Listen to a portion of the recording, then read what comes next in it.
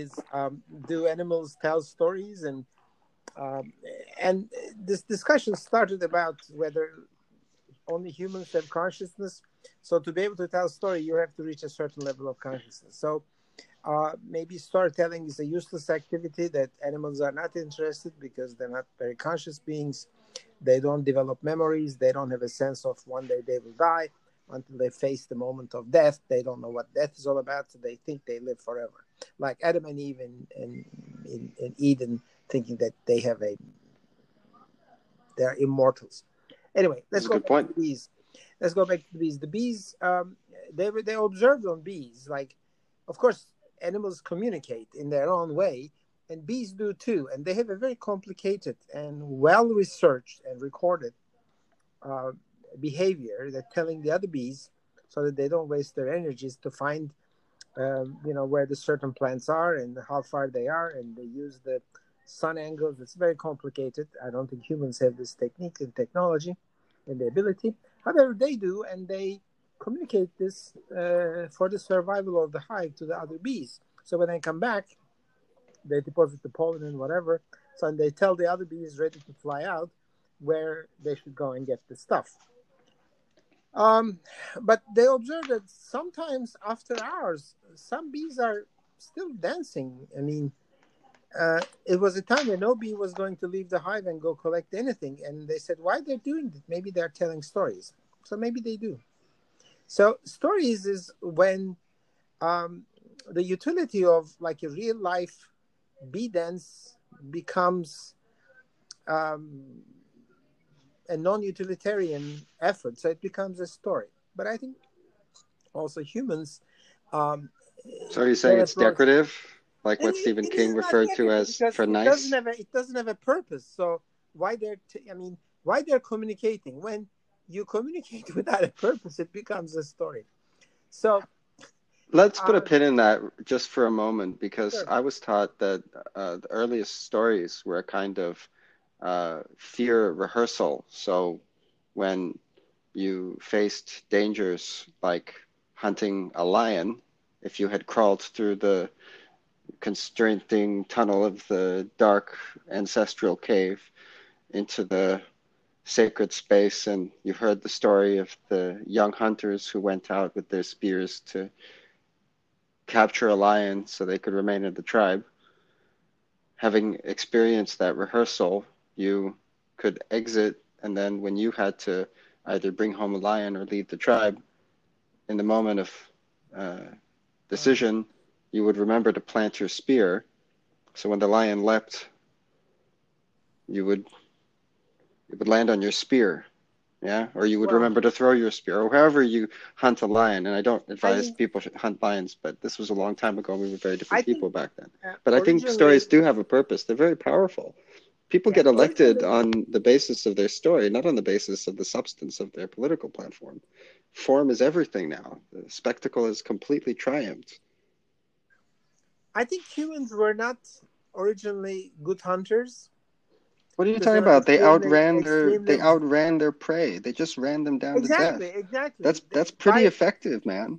By going bipedal because their stronger monkey cousins, they kicked them from the tree, and the world was experiencing a climate change, and in the savannah, if you're not on the tree, and you are very vulnerable. So instead of being quadrupedal, they become bipedal so that they can run in the savannah, and eventually they put their running ability, because I think the humans can run on a long distance, beat the horse, like, not in the short distance but in long distance. So they were able to chase animals to be able to kill them. Okay, So they let developed me tell this you that running story in a different technology. way. But yeah, okay. You and it's pure speculation. I'm not an expert on early human beings, but I'm willing to bet that climate change made living in trees more difficult, and some primates left the trees, and some of them were chased, and some of them, through just random variation, could outrun what was chasing them. And those were the ones that went on to have kids. And what initially was accidental, Yeah. you know, mutation that conferred some survival benefit became the principal benefit that let us stay out of the trees. Well, other I things just, happen. I'm No, reluctant to it's see a it big as people, speculation, but running because they have some agency. Like, I don't think people ran because they, uh, could foresee. I think people are terrible at foresight. They're very bad at predicting mid-term and long-term view. So, I mean, in the savannah, if you want to see what is going on, you have to stand up on your 2 feet. So having this extra sugar, they were basically handling this. But as they moved to north and they experienced some ice age, um, and they couldn't find fruit all the time, and some of them died, but some of them they learned how to convert the sugar in the stuff they eat into energy so they can survive during winter or in times of not having enough food. so times of So scarcity. Yeah. exactly, times of scarcity. But this ability to convert the sugars eventually gave the migrating people to the north uh, a precursor of diabetes. Okay. So this is like through survival, they have this sort of developmental disease anyway. Um, So I think we're getting away from this storytelling and to how things change and bees and whatever. But well, it's a podcast about telling stories and how stories are told. okay. So it Well, still there are a fits. couple of things. Um, Actually, Nietzsche's thesis was about the origins of the Greek theater. So actually, Just before we move on to Nietzsche and the Greek theater, to no, but this was a summarize. sidebar. I'll go back to the storytelling. Okay, all right. Well, yes, but just to make sure that the connection is clear, in telling the story of uh, humans out of trees across the savannah during an event, climate change, there is a major plot hole. Why were they migrating in the first place if food was so plentiful? So we'll come back to that later if we can. But I think it was a certain competition, but also in Africa, okay, competition for resources. All right. Homo sapiens were not the only um, Homo-like animals, and some of them, I mean, some of the branches of this tree didn't go anywhere.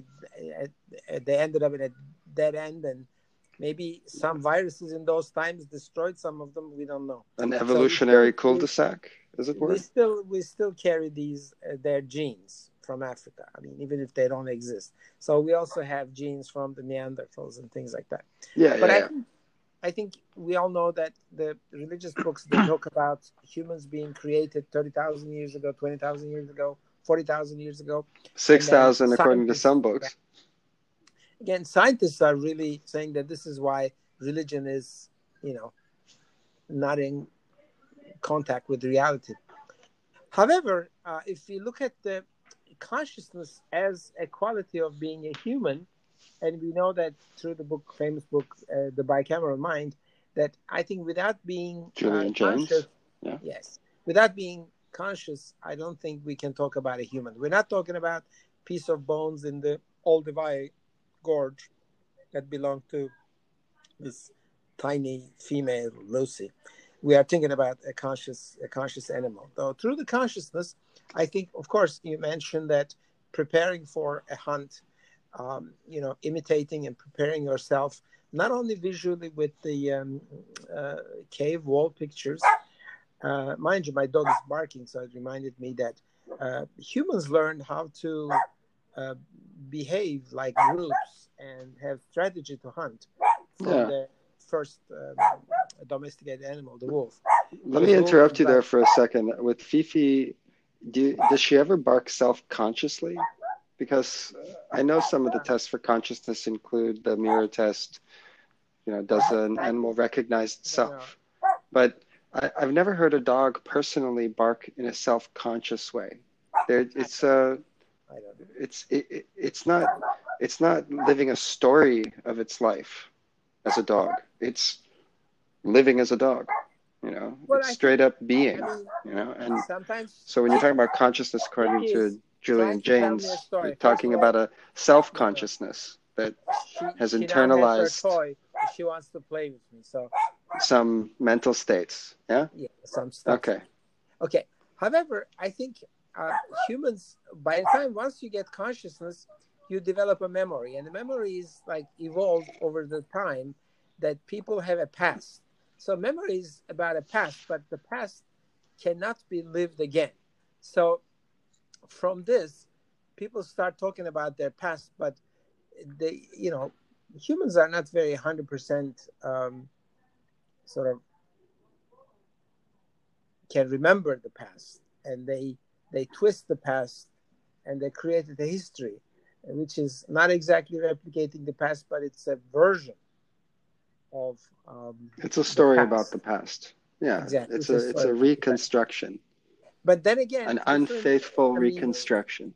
absolutely, but it's in their nature. It's not an accident. It's like playing telegraph. The things get jumbled. But through this, different nations and different groups, different tribes, when they tell their stories or their histories or micro histories, making these changes, eventually it leads to the culture of this group of humans. So that's why behavior changes between nations and tribes and regions and whatever. But I think emulating the hunt is also being emulated in not only children's games but also in war games, right? Reality is not there, but you are just trying to do stuff. And also they learned from their dog not only how to organize a hunt, but they also from their behavior of marking their location. They initially started their handprints on walls, and this also evolved into the art form. So they Well, learned how to make art through their friendship with dogs. okay. Let me put a pin in the handprint on the wall because I think for stories to happen and for people to put handprints on walls, there has to be some concept of the passage of time, that the hand that makes this print is here today and not tomorrow, perhaps, especially Yeah, of when course, life but was more fleeting than it is today. Um, I think in general, of what course, not in the I'm specific. Ho, ho, sure ho, ho, ho, ho. we are living through the COVID-19 coronavirus pandemic and Yes. everything, but humans, they must have lived through tragic events or in their tribal life, in the death of a hero or a tribal leader. So they want to, and they connect it to seasonal events, and as they remembered, and which is Nietzsche talks about this Yeah. in Thank his you for returning to in that. his thesis. Yeah. So he says, so people want to go to the place where certain things happened. So they believe in the strength of being in the same place. So they feel like the same way the Japanese tourists, they take so many pictures because when they visit some place, by taking a picture, they think they can capture the spirit of the place. So the humans, they return to the location of this event, like 9/11 site and things like that in their times. So some people even suggest that humans, they were singing first, then they learned how to talk. So eventually, repeating this event by emulating this event and dressing up like the old heroes or the dead hero, in a way, they tell the story and things get resurrected, and that's the end, and they start singing. So singing, theater, playing, fighting wars. This is how humans, they not only tell a story, but they find um, events that turn into stories, that turn into their psyche and make them who they are. Well, I think you've touched on a good point that stories are not just ink on a page, but stories can be uh, performed, stories can be uh, unconsciously performed. I think many people are running around today living a story of their life, and it may be someone else's story. And I think it's really important that we have storytelling as part of the core curriculum in schools because people need to uh, counter program themselves, or you can't Yeah, resist other people's stories about you by resisting them. It doesn't work. You need to be well, able to tell a um, counter story. yeah, it's fine. I mean, and, And and a just very before I pivotal forget, because moment. sorry No, to it's fine. interrupt you, but we're going to get too far away from the Japanese tourists.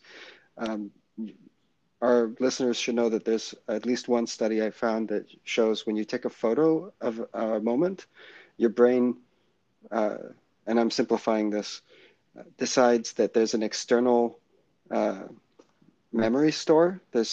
And it doesn't try to remember it in the same way. Like you're exchanging one experience for another when you take a photograph, especially when you share it on social media.